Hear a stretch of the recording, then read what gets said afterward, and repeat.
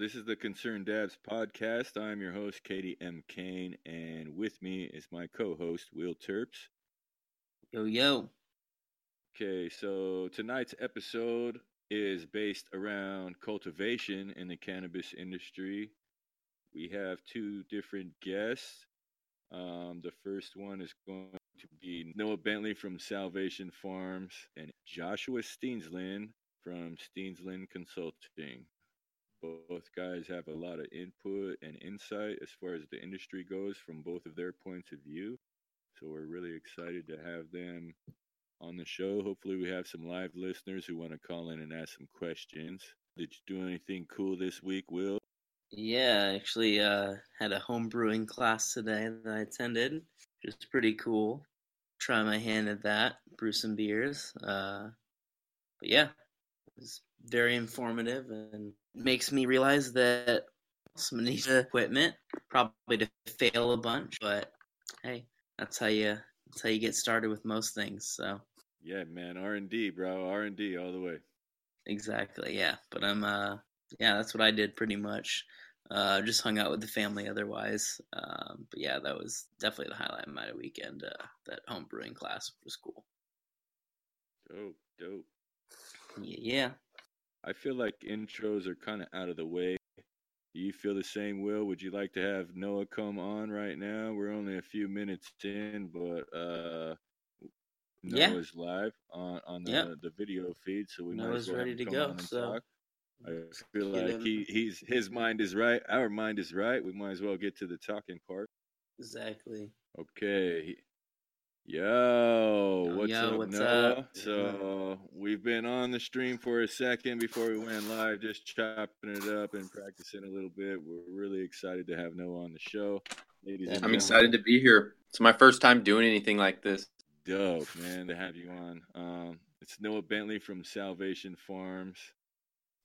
That's all I really want to say. My first, please state your name, location, company, and whether rec or medical. So I'm a medical farmer out of the state of Oregon.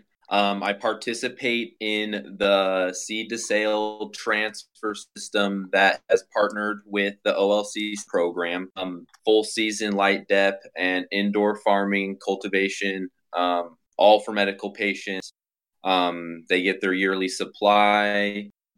And pretty much what we do, everything really clean. Everything's handcrafted. We keep a really fine eye on the process to make sure pretty much the best quality that we can produce. Nice. So both indoor and outdoor cultivation. That's super dope. Hopefully, if you have any slots available, a couple of patients can be down, stay up on it, man, because I know the medicine is way better in Oregon than where I'm at. Yeah. How long have you been in cultivation? 7 years. I wasn't running my own stuff until about 5 years ago, 6 years ago. It's dope that you're still sticking with it. What sort of methods are you practicing as far as indoor, outdoor? Is there like a nutrient line? Are you doing soil indoors? Are you doing hydro? We have worm beds. We're going to be recycling soil full season. We have beds that we rotate. We have pots that we rotate and gotten to, what we think is adequate level to put back into an indoor facility, which is around 6 to 8 months. It kind of takes a really cold and a really hot atmosphere from the environment to kind of get the soil right. But yeah, we've recycled soil for the last 4 years, and we found that that's really one of the best methods because there's so much left over once the roots and whatever is left in the soil finally decays and nature has at it. There's nothing that can quite compare to it. And so we do a mixed method on some of our controlled environments, like our indoor settings. We're going to be doing a hybrid mix, but we're still going to be using worm castings that we harvested from our beds, which that is a very dirty process. And then we're going to be using reused soil that mixed and tilled, and worked with for at least half a year. We don't put it in, our rooms without, doing our due diligence. We do inoculate our soil. We try to stay ahead of the curve, always doing our research. I do have some help that really, they allow me to kind of test some, new things that I want to do. And, I've been really diligent on my methods and practices, trying to, stay clean and sanitary, just like some of the ground floor things that, any grower would really practice. I really like outdoor. If there's a method that really, holds close to my heart, I feel like the sun and, nature allows the plant to really show its true identity. And so, yeah, I do like indoor cannabis. It is, in a way, a bit more potent, a whole different style of cannabis. But yeah, I've taken a liking to pretty much the whole aspect of cultivating. Yeah. I kind of didn't want to just focus on one style, so I, did my research and ventured out. Yeah, because I was always an outdoor guy. I didn't have the space to run any lights indoor, so like that was my game, and it is a little bit different. My selling point to people would just be that there's more cannabinoids present when it's under the sun. Like if you run the same genetics indoor as outdoor, there will be more cannabinoids present on the lab test. And I would agree. Several years ago, I was getting batches tested through ChemHistory, which in the Oregon, well, maybe I'll just inform, in the Oregon, they're pretty known for being honest and giving, pretty solid results. And, I wasn't looking for numbers. Everything that I produced outside was coming back kind of more flavorful. Definitely a whole different high. You can see the differences, No doubt, no doubt. Totally. In my journey of, kind of figuring out the plant, I had the opportunity to, work at several hydro stores in the local area. And that opens up like a whole new gateway of knowledge, because you're seeing so many, different minds and different farmers coming through. And you just, you do research, you talk to the reps. I've been to dozens of trade shows. And one thing I do say is that any form of compost tea, or probably going to be my favorite feeding style, you get the most crystal development I've seen, just the healthiest plants. And that is an organic method. Yeah, shooting powder. Yeah. Shit Nasty, goes, nasty. man. Shit goes, but the shit goes. If we're gonna consider this medicine like it is, it's got to be grown, like medicine. It can't be anything else in the herb, or that can compromise patient's health. So if a patient that needs to smoke or vaporize, but has like asthma or some sort of slightly compromised like lung condition, smoking something with mold, even the slightest amount, can really be detrimental to your health. So it just needs, all around the board, it needs to we really need to treat it like medicine. That's why Oregon is definitely taking the leap with the really stringent pesticide testing, and that the mold testing could definitely be a lot more stringent. Medical mold test, and the rec growers do not, correct? Right. In order to get on the shelf? I think it's the same. I think mainly like the mold count, since it's all going through the rec system. I could be wrong, but I think that mold is required. It's like salmonella and E. coli and I agree. I think you can have in Oregon, they set it up so you can have quite a bit of colony forming units, as they say, the CFU, and still get away with a shelfable product. If we're not testing it in that capacity, there's no way to fully prove that it's beneficial medicine in my eyes. No doubt. Oh yeah. Okay, so that leads me to my next question, Noah, is how have regulations changed since you started cultivating? Like I kind of touched on that a little bit, but plant limits, metric, all that, dude. Like, so it You for you do have to pass the mold test, correct, in order to get on the shelf? yep. Oh yeah. Yeah. Rec Yep. guys don't. They don't, man. I remember that being a big thing because everybody took pride in the medical community for passing that mold test. It's like we're in a humid environment through the fucking winter no matter what. And if you can control your environment in order to pass that test, then you got game and I will shop with you, you know? One thing that, I practiced since day one is like kind of like a Spartan mentality, but you see any problem, you treat it like a cancer. And so yeah, to a grower, mold is like, the bane. But when you have, 5,000 plants, huge investments, and you're running like 100 light, 400 light, 1,000 light farm, mold isn't going to stop you. Yeah. It's just that simple. Yeah. And yeah, and that was just something that when I saw rec turnover, there was like pretty much the OLCC and all the regulatory factions, they had to like compromise with the farmers. They had to like pick, one or the other, can we spray this or that? And so pretty much I believe that, trying your best to have the cleanest environment. I try not to spray. I use predatory bugs to the best of my knowledge, and I try to make my soils so strong and rich and my plants so healthy that, they fend off, the mold on their own, feeding your plants really healthy diets. And, it's like, how are you going to be, affected by a mold at that point? And that's just kind of the practice that I've followed. But I'm not going to say that I've never seen mold, because living in Oregon and growing outdoors, bud rot is one of my biggest fears. So, Yeah. yeah, I'm totally familiar with all of that. Yeah, I keep peroxide on deck always, any Yeah, type of bro. way to clean all of my walls, anything like that.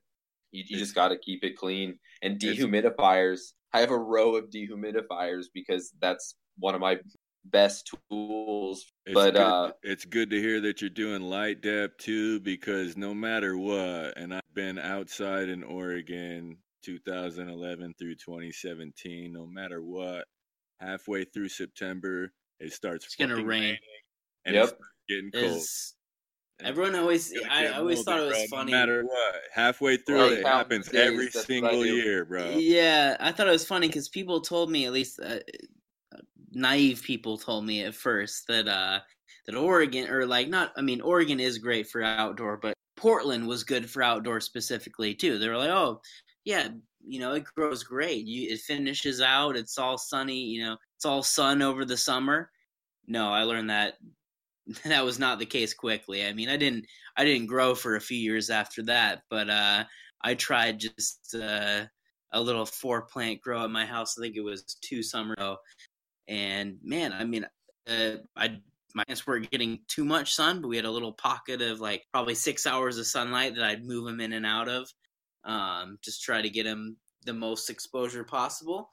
And as soon as that rain hit mid-September, like you're saying, it was game over. We tried to build a little structure over them, but it's like if if you don't expect that, then you're gonna be unprepared, and that's what I was, and I lost all 4 plants. So Yeah, so anybody listening, the light dep is light deprivation. It's when you start covering the plants to make them go into flower before the sunlight will. So you put Yeah, them on top controlling the all photo cycle. period, usually with Yeah, tarps and motors and all yup. sorts of, yeah, all sorts of yeah, crazy stuff.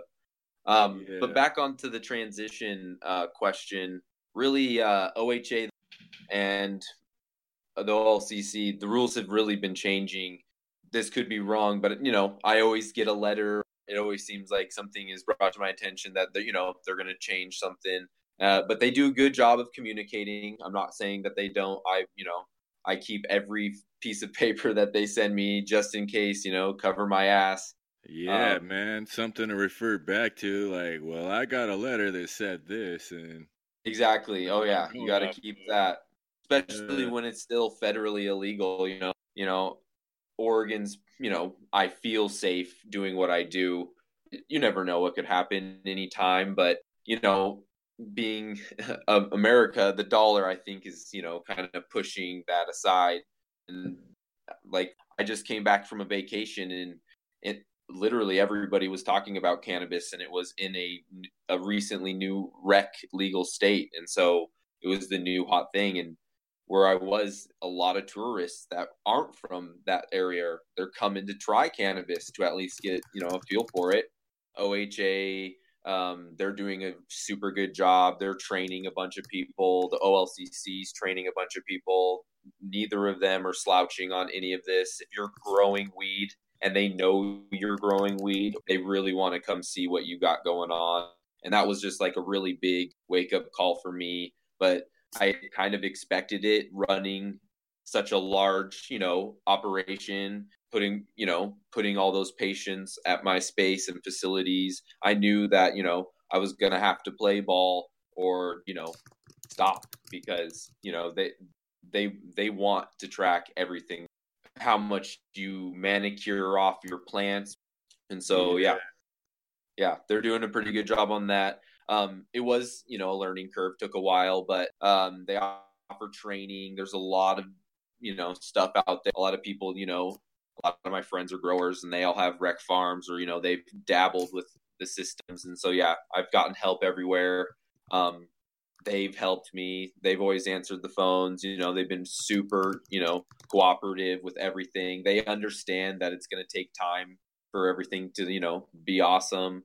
I'm actually for it. At first, I was a little shaky to it, but after really getting good focus on my, on my project and my, what I call like my baby, it, keeps you on top of everything. And so, all right, if I'm going to do this, then this is just another thing I have to do to live the dream. They have you jump through every hoop I feel like a rec farm would jump through. And I'm, I don't receive all the benefits a rec farm does by, marketing and branding and going and, pushing their product anywhere. I'm, secluded to a small corner. Rec growers have canopy space, and you have a limit of plants. You know what I mean? Oh, yeah, definitely. They did offer a grandfather program, where, medical farmers could, get a micro canopy or, any of the licenses. But I was in that category, but I just at the time didn't feel like I was, ready to go do and pursue that. I live in an area where I'm not in the city limits. They keep your plant limits down. So you're really trying to grow super big, healthy plants, just so that you can, multiple plant so that you can It's just a little bit different style growing, but it's still as beneficial. I can still pull off canopies similar to a lot of the micro tiers. When I had my inspections, the OLCC was impressed. They looked at my space and what I had built, and they're like, "You're cleaner than some of the farms we visit," But yeah, it's a whole different ball game. If they want me to, get it to a processor to get it into a different form, I'll usually, do the due diligence for them to get that done. And pretty nice for that. But my patients have been there from the beginning, and they've, stood by me and been super supportive. I would rather struggle and be owning my shit instead of, working hard and, leaving a farm after caring for it all day and, barely making a wage. Do you think they're going to keep whittling away at? You can't keep operating, and you're just going to have to pay for a rec license? I've spoken to many rec farmers, some that are super successful, some that aren't so successful. And I've, kind of heard their stories and their build. And it really is really hard work running a rec farm. It's no slouch. I've worked at several rec farms. They're putting serious plants down, thousands of plants, thousands of clones, and it's just insane. And if you think about it, the amount of licenses that are issued here, and the extreme surplus Oregon's, facing right now with millions of pounds of usable cannabis, it's kind of ridiculous. But we'll see where it goes. I don't know if they're gonna be able to push any of their cannabis away or out. I've really tried my best to keep my quality ahead of the game. I know that, the commercial grows, they produce a certain quality. It is good. And so that's just really what I'm, all about, just trying to get the plant to, demonstrate its full potential. Another thing I've tried to do in-house breeding to try to, steal away with, hype that isn't out there, or a flavor that isn't released to the public that no one can find type stuff. I think there's a niche for definitely the breeders out there. Try to stick true to that and just the best quality, cleanest cannabis. Noah, it looks like we have a question on YouTube for you. I believe this is directed at you. Yep. So exactly how did you start your business? Did you have to have certain certificates to do so?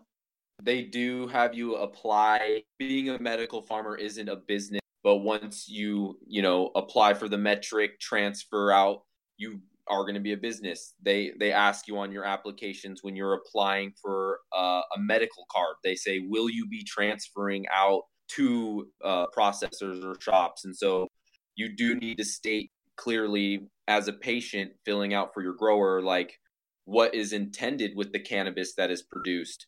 The OLCC and OHA, they're going to, ask you to pay all of these fees for, grow site, administration fees, tracking fees, purchase of, agricultural license scales, just to be compliant to even operate in their system. Wow. And the other question, did you already ask that every state have different limitations on per plant? Yes, every state, according to their medical laws, will have a different plant limit for cultivation. Yep. Okay, so skipping towards the end, Noah, what sort of ideas and concepts are you trying to promote for the future? Really promoting a happy and healthy lifestyle. The cannabis industry has transitioned and been this tornado so fast because it's it's $1 billion industry. I'm just trying to keep the dream alive. I've definitely had to switch up my usual deal. I'm trying to operate as an above board business, and so really come into the market with new strains, new genetics. I'm out here trying to find farms that can give me a good representation of my menu, so I'm giving them seeds to do trials with, and I've had some really good results. I'm pursuing extracts. I really enjoy solventless methods. I hold Echo Lecture very close to my heart. Their dabs are the most flavorful dabs I've ever had. Pretty much. I'm still new at this. I'm just trying to keep my head above water at this point and make sure that I'm going to be doing everything that the state wants. So, I don't see any penalties or, disciplinary actions. And yeah, I really just want to develop my farm. I have an opportunity to work on expanding my brand here in the next year, and light dep season's already kind of began for me, and so I'm already at it every day, twice a day. I'm out there working, making sure everything is taken care of that is on the list that has to get done. But I really appreciate this opportunity to kind of come out here and talk. It's been a great journey. I've learned a lot from just this whole experience. Really got to owe it to my partner. She actually is what drove this whole project to blossom. Cannabis was going to be the direction that will be the safest, and so I dove in deep, put everything I had into this, and it's still it's still tough, but right now it's a good point, and it's kind of starting to blossom, and everything's rolling really good for me. And yeah, I really got to say the support came from all the patients. If it wasn't for the patients, I wouldn't have done any of this. Okay, Nice. so Will's got one more question for Noah before we open it up for callers. If any callers want to call in, the number is 1-833-777-3227. That's 1-833-777-DABS. Yeah. So yeah, no, I know you pop a lot of different seeds and do a little bit of breeding yourself. what you look for in ones that you're trying to breed yourself? That's really very important part of a lot of the stuff I do.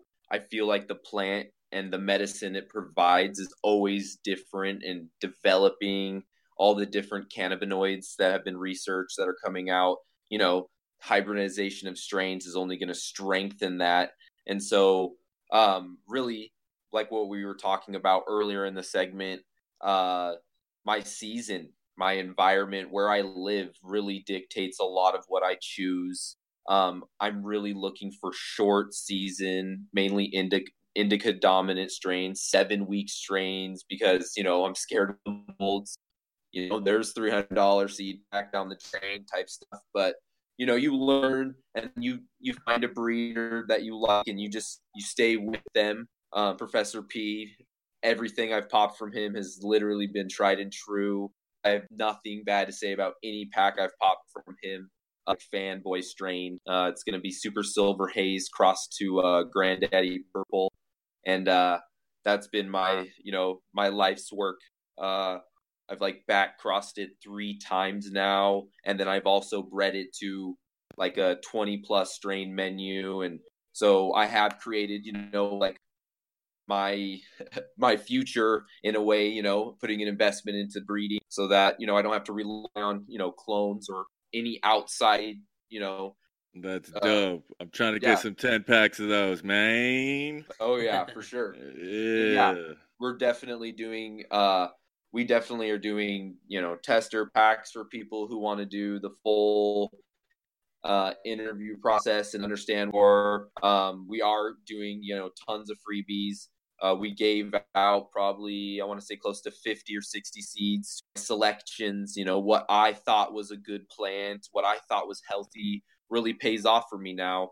But, being Papa Bear, I'm kind of stingy, I'm not just going to give you seeds.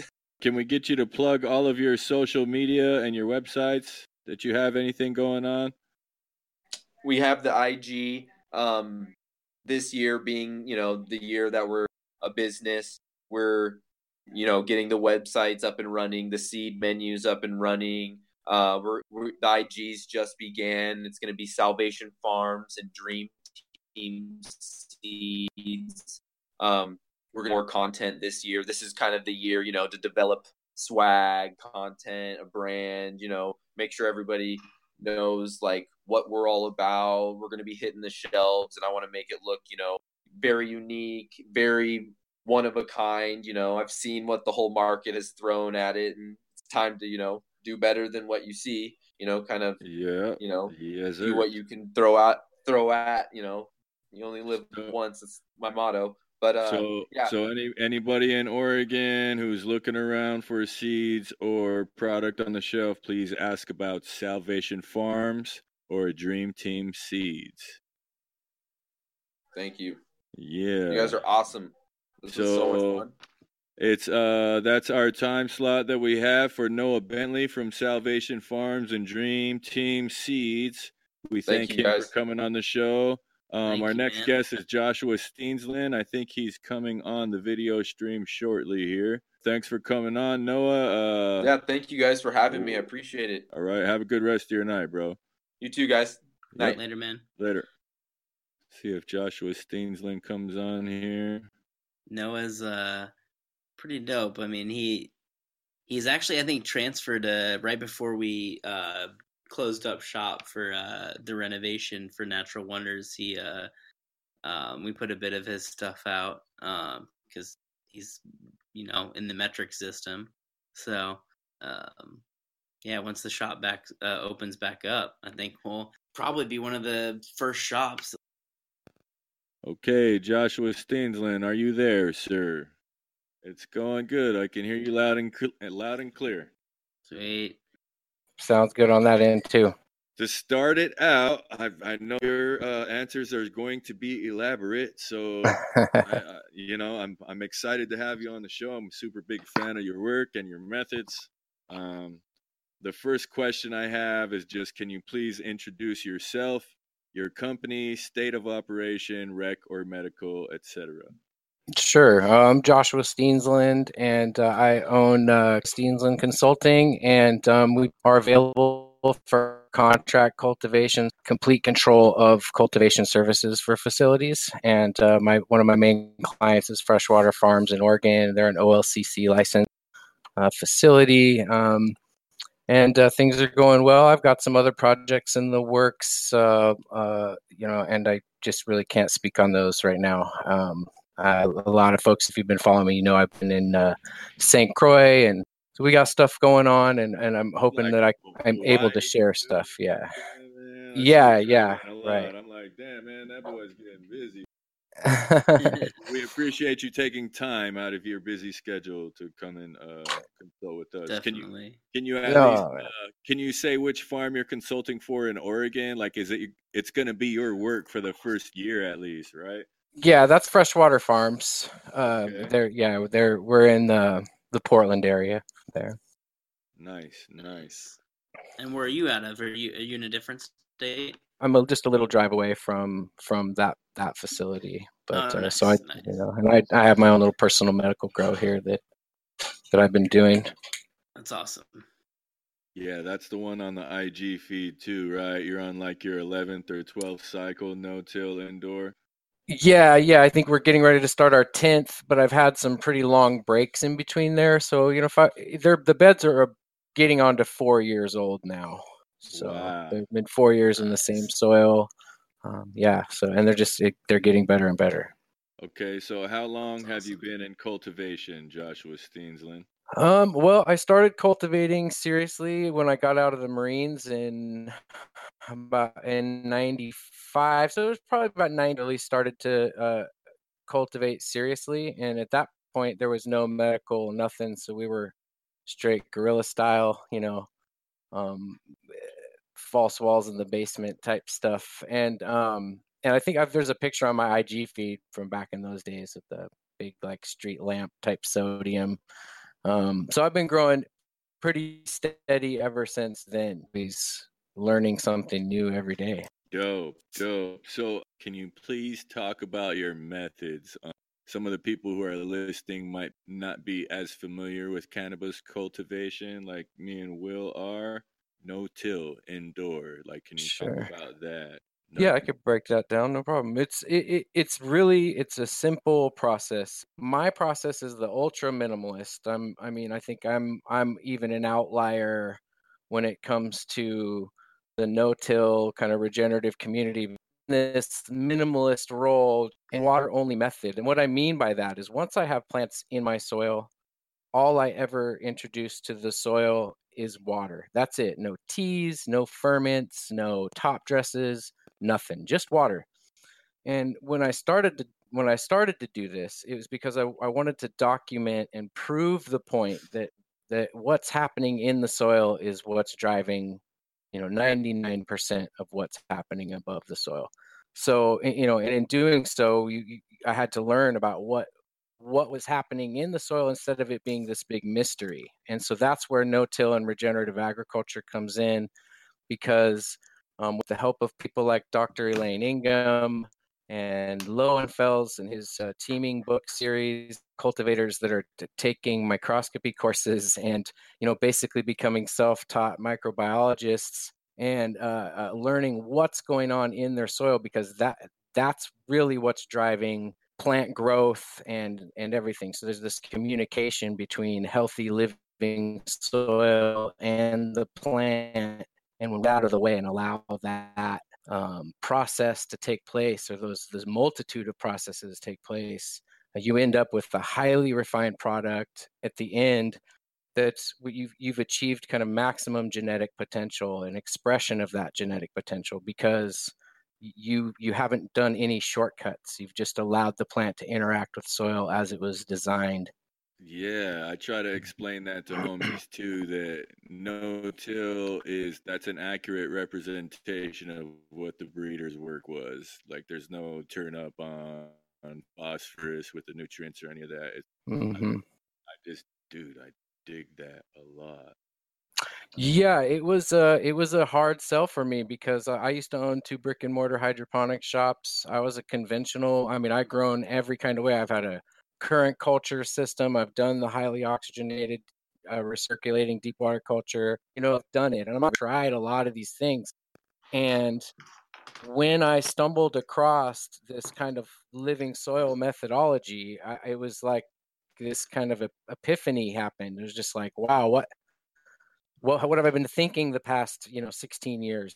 And I really just stripped away anything that I thought I knew about cultivating cannabis, and tackled this new living soil methodology with like I was learning something new for the first time. And of course you can't unlearn things about growing cannabis, but I really tried to strip away a lot of those old bad habits, the whole wet dry cycle with cocoa and whatnot. And to a conventional cultivator, that's madness. Yeah. No doubt, dude. That's I saw you really campaigning for the blue mat system too before anybody else was, with the carrots and all that. And I'm like, damn, man. That's dope. Yeah, I saw the value. I noticed the value off those right away, and they were pretty well known in the living soil community already by the time I kind of jumped into the stream. But I've really got vocal about the benefits of them, and I was really an honor to have Blue Mat kind of create a 4x8 and a 4x4 system based off my home grow, and has named it after me. They were like, I want the kit that I want the setup Josh Steensland has. And so they were just finally all right, I think we just need to put together a kit so when people call, they can just say, okay, yeah, cool. So I was really honored that my voice has been heard in such a fashion where it's actually affecting businesses. It's great. It feels good. And cultivators are learning easier ways to take care of things. You shouldn't have to be in your bed, in your room, watering every day. They have lives to live. No doubt, dude. Same. Awesome. So Yeah, definitely. that's my next question is, in switching to that method, what were some of the obstacles on the way to getting your room dialed? Like just talking on your medical grow, I guess, at home. Really, the biggest hurdle was my ego was, and it's gonna sound kind of weird, but it was literally letting go of this kind of mad scientist mentality where you're mixing 7-part formulas and pHing your water and Yes. watching this schedule very closely on when you get to change your nutrients and all this crap, and that's good. That's great if that's how you cultivate, and that a lot of people like that. They like to feel like they're participating in the cultivation of the cannabis, and it serves them in that way. And cultivators are in a large part very A-type personalities, and so that control factor is a hard thing to give up. When I learned that I didn't have to pH my water anymore in a living soil system, the beds pH it. The bacteria and the fungi, or the microbiome, the microlife in the beds, are responsible for pHing the water. So unless you're way off the charts and poisonous water, a healthy microbiome in your soil will handle that. So you don't have to add anything to your water.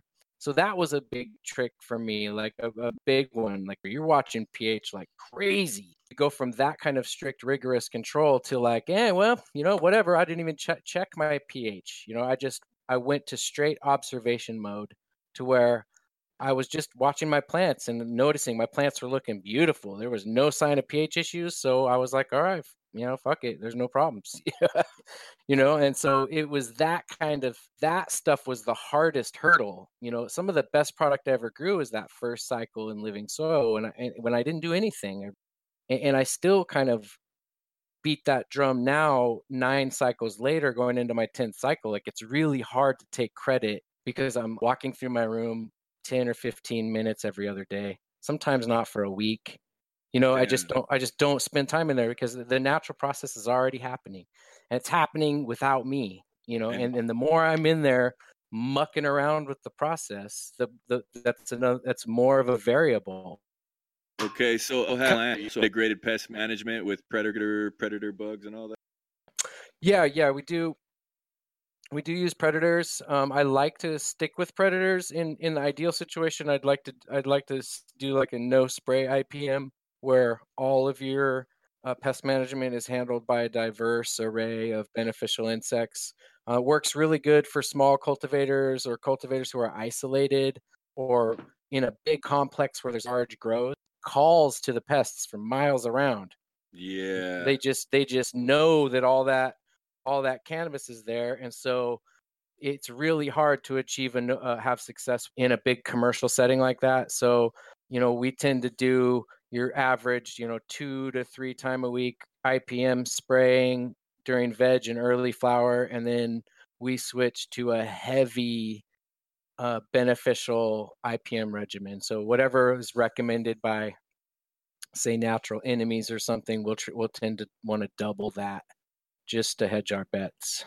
That's tight. Yeah, going the extra mile. Yeah, might as well, right?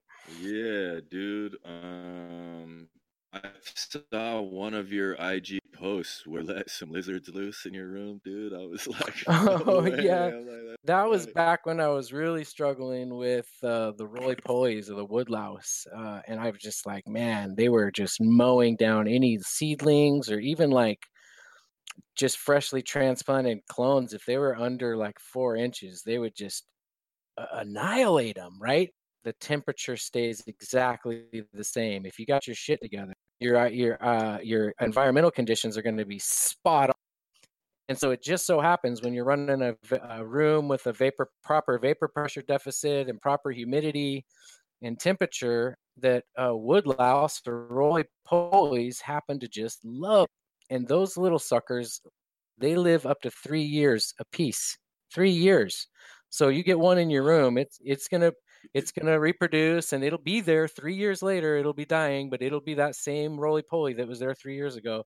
Damn. So Wow. they can get out of hand crazy, and that's what happened with me. Is that I had just this huge bloom of roly polies, and I didn't know what to do. I refused to do take any toxic measures, So I just kind of like, once again, I got out of the way. And if anybody wants a really good book to read, is I'm going to mess up his first name, Manasubu Fukuoka. He wrote a book called The One Straw Revolution, or A One Straw Revolution. And it is a really, really good book where he basically he encapsulates the ethos of regenerative and no-till agriculture. He was a former Japanese equivalent of Department of Agriculture worker who had this kind of epiphany, and he made really gentle corrections to how he cultivated based on what the land was telling him. And his whole thing was just let it grow, let it be in its natural state, and it will produce, everything you need. And so in that same kind of let it be vein, I just surrendered to the roly polies, and literally, this sounds kind of wooey, but this is the truth. Like within a couple months of me just being like, all right, I'm just going to learn to live with these guys. I chopped and dropped a lot of my cover crop and just gave them food to eat so they'd stay off my cannabis. And then I had a huge wave of garden spiders move in, and they were like everywhere. They were like, you couldn't walk through my room. I was breathing them in my nostrils. I had spiders everywhere in there. And I've got no more crazy spider blooms, but for about 4 or 5 months, you could not go in that room without like just spiders parachuting from everywhere. But nature's amazing. It will, if you just have patience, it will, and you just kind of provide the right environment, it'll balance itself out. It'll find balance. It's really good at that. That's how we're still a planet. Yeah, man, that's dope, man. Like, Yeah, that's really, awesome. really principled leadership, man. I'm Right. digging everything you're saying right now. So my next question. So I thought that Freshwater Farms was your thing, but I guess you're just consulting for them.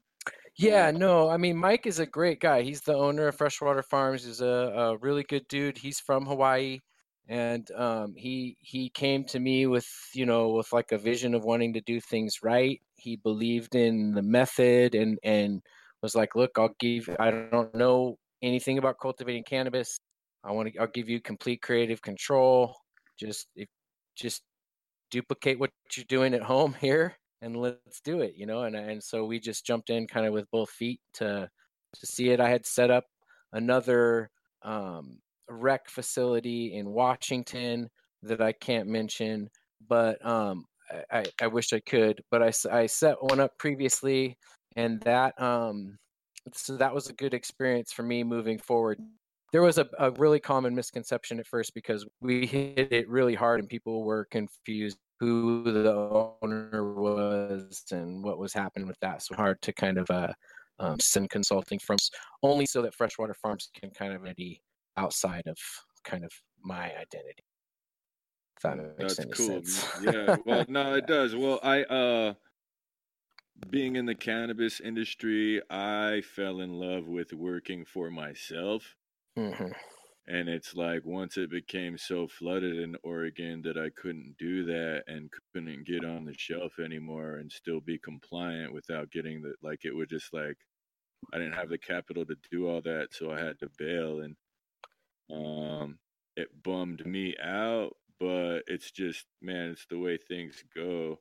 So Yeah, man. I think it's dope that you still kept your principles and you're still working for yourself and you're still balling out. You know what I mean? Like, No, man. Well, I feel really fortunate. I feel lucky to, have just kind of stuck to my guns and come across some good people along the way who've believed in me, believed in the greater vision. Because I think this kind of a new paradigm shift in commercial cultivation is coming. It has to come. Like the model that people have for large scale commercial culture at scale, when they realize what we can do, what we can produce, what our cost of goods produced is compared to a conventional cultivator is ridiculous. They're spending $1 million or more a year on soil that they're tossing or paying to go recycle or whatever they're doing with it,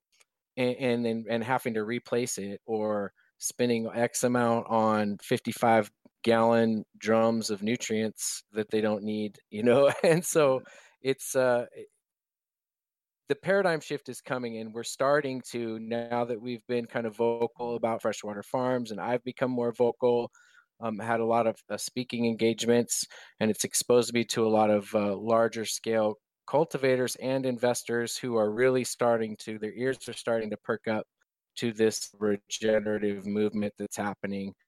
And it's a better product in the end if it's done right. Your terpene expression is full and mature, and you've got, once again, you've got that complete expression of the genetic potential.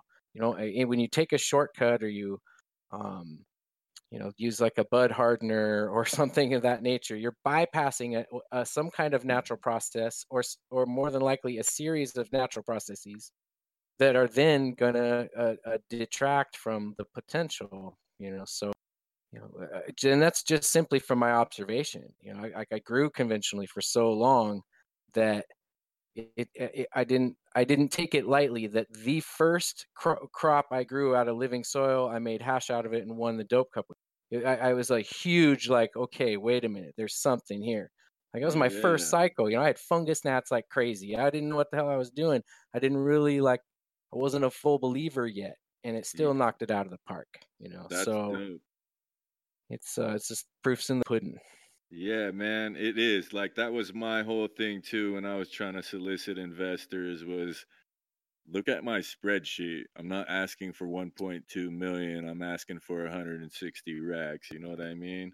Yep. And it was like everything's just a one-time thing. We only have to spend $5 a year after that. And they were just like, Sure. huh? And it's like, man, it just keeps going. We just reuse it. And they were like, huh? And shit happens and things don't go the way you want them to. I'm not sad anymore, but I really started following because of your methods, and it's like you were running what most people would do outdoors under some lights in a room as an Right. indoor kind of, and I was just like, God damn, that's tight. You know what I mean? Like, because I just didn't really see anybody else anywhere doing that same thing. So yeah, like, there were some small pockets. I mean, I have to give credit to Mountain Organics. So I got us talking about Mountain Organics. Like, he's the guy who's been doing it the longest, as far as I know, and people like Clackamas Coot Jeremy from Build a Soil. A lot of these guys were on the Living Soil train before I hopped on, and Green Life Productions in Vegas. They actually started their Vegas facility at the same time I started my Living Soil operation at home. So I feel like this kind of kindred spirit with him because I got to watch his commercial operation grow and develop while my medical one was growing, and now I'm kind of doing commercial stuff. So I kind of look up to those guys. So there's definitely OGs out there that I look up to, and way to pay homage, bro. Way to pay homage. Yeah, well, yeah. I've heard of Green Life Productions. I think they have 2 facilities now in Las Vegas. We all think of ourselves as brothers, kind of in this regenerative community, and so there's really not a lot of this competitive vibe or anything. Everybody wants to see each other do well, and so I really like those guys and look up to them, and I'm proud to follow in their footsteps. Totally, that's awesome. I know that, and you might have touched on this earlier, but sometimes building a no-till takes, a couple years, or sometimes you have a few, more of nutrients than others needed, as sometimes things are a little bit hot. Did you encounter any problems when you first started your soil base? Did you have to readjust anything, or? No, and I think that if you properly build your soil, you won't be hot. And so there's a few recipes out there. There's a Clackamas Coot recipe that's really popular. And then you can also buy from a number of places across the country pre-mixed no-till, kind of water-only blends. And there's one from Keep It Simple that's just, you can't go wrong with them. So if you follow these kind of standard recipes and you're not doing I'm not shitting on the guy, but the Subcool Super Soil recipe, that's really hot. That's hot. That will burn you to shit, right? So that, I wouldn't suggest that mix, per se. There's a lot of stuff in there that makes it too hot. There's a great Clackamas Coot soil recipe. If you follow that, you will not burn your plants. You can't burn your plants. That's awesome. And then getting a deeper understanding of how the soil food web works, you get relaxed and you realize that there's really not, as long as you're not dumping any kind of water soluble plant ready nutrient into your soil, there is no capacity for the plant to overfeed itself. It's just not wired into it.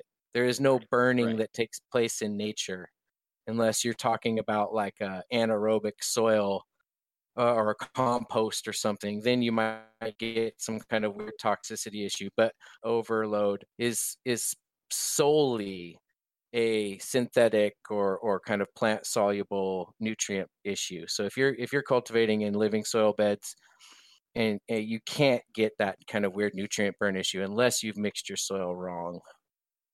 Totally.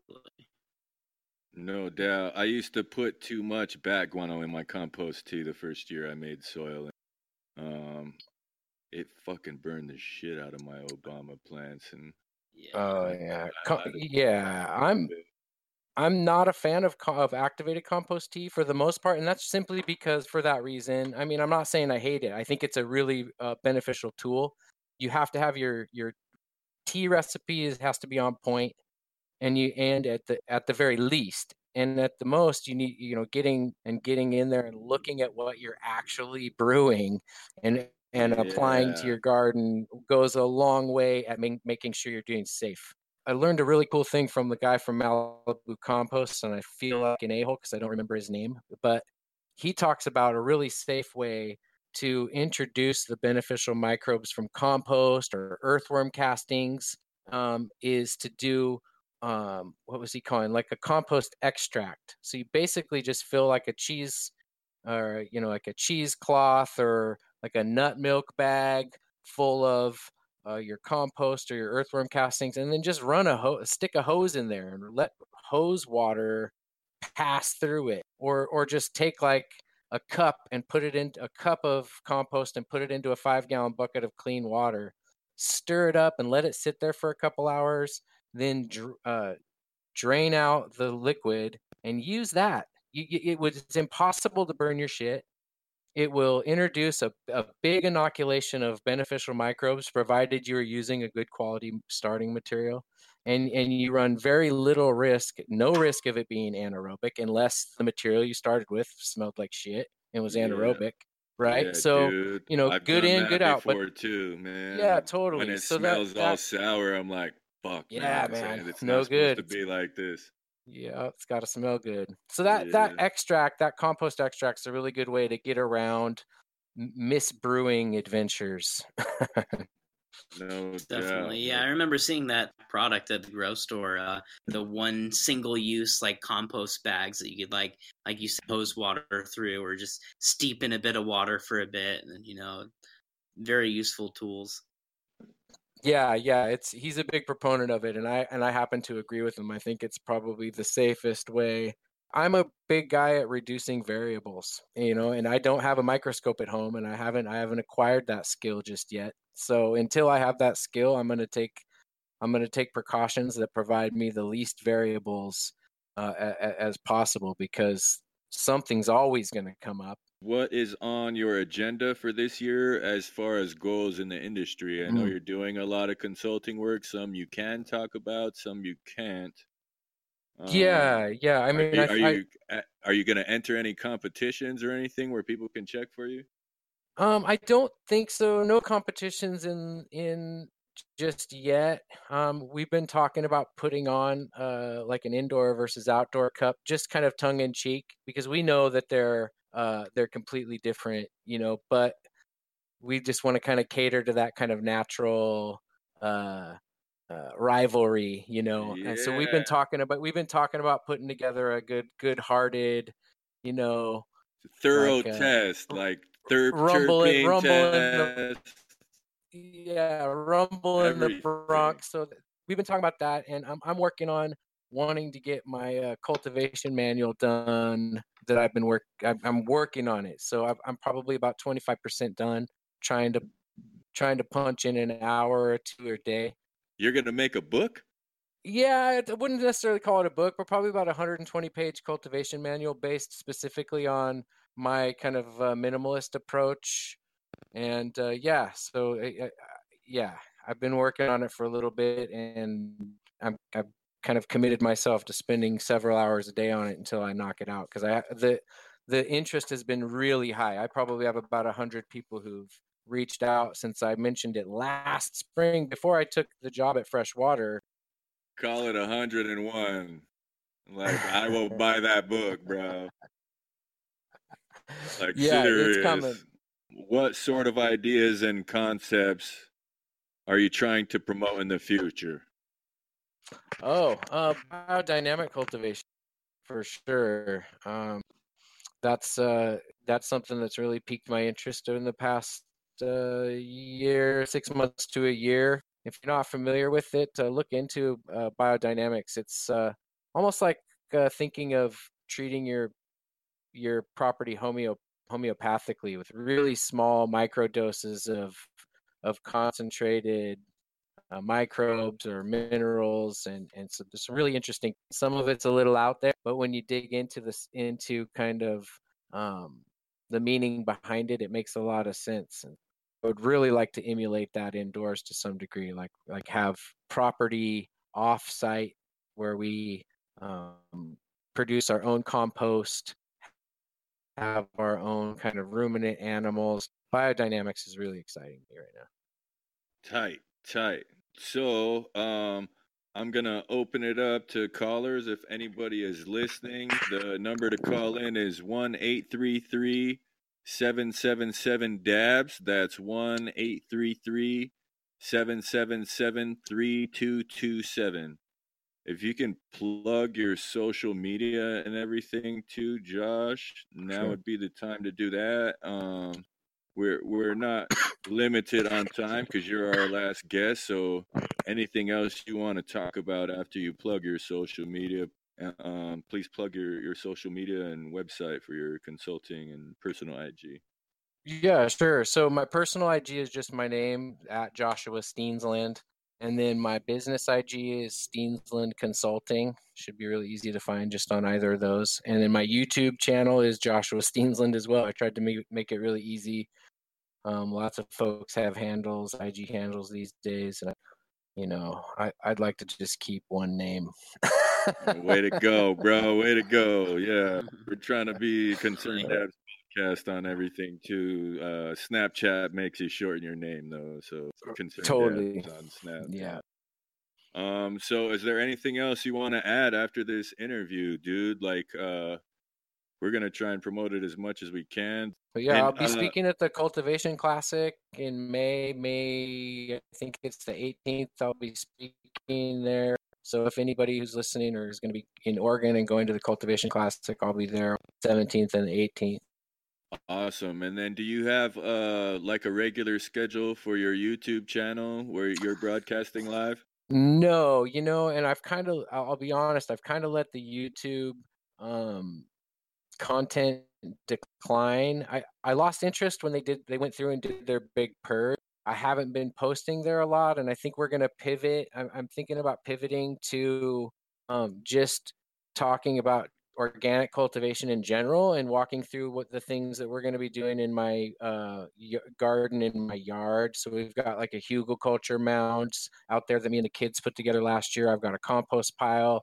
So we're talking about like just pivoting and away from cannabis and just focusing on that kind of organic cultivation and then just peppering it with cannabis stuff. But I really feel like the bulk of what I've done on YouTube is just kind of there already, and people can go to my No Till Talk series. And still got people commenting on the first one. It was about 3 years ago, I think I did those. And so they're still getting exposure and people are still learning stuff from them. So as long as they're still valid, I'm just kind of let sleeping dogs lie. So I'll just leave that as a kind of perpetual resource for folks. No doubt, dude. Well, I'm definitely gonna tune into that channel and watch some of those videos. Appreciate everything you're doing. We appreciate having you on the show, man. Like, No, thanks a lot. No, I enjoy talking about it, and I'm trying to turn on as many folks to this more natural way of doing things. This isn't just cannabis. Like you're learning a skill that translates over into whatever you want to cultivate. So, our first year of doing living soil tomatoes, we probably got 150 pounds, 200 pounds of cherry tomatoes. This is ridiculous out of my backyard. I mean, man, I had to buy a freezer, to, awesome. it was Man, nuts. awesome. Yeah. Yeah. It was That's nuts, awesome. man. Yeah. So. Cool. That pretty much concludes the questions I have. Thanks for coming on, Joshua Steensland. That wraps up our second episode for cultivation. Yeah, have a good rest of your night, Yeah. bro. Like, thanks a lot for coming on the show, and Appreciate it, man. Hey, dude, no worries at all, man. It's my pleasure. And as we progress, dude, just hit me up, and if I got time, I'll jump on anytime. Okay, cool. We're gonna hit you up for maybe the solventless extraction because we know you're a big rosin guy too with your personal garden. Yeah, hit me up. If we can make it happen, we'll do it. Okay, cool, man. Have a good rest of your night, bro. All right, you guys All too. right, Thank later, you. man. Later. Later.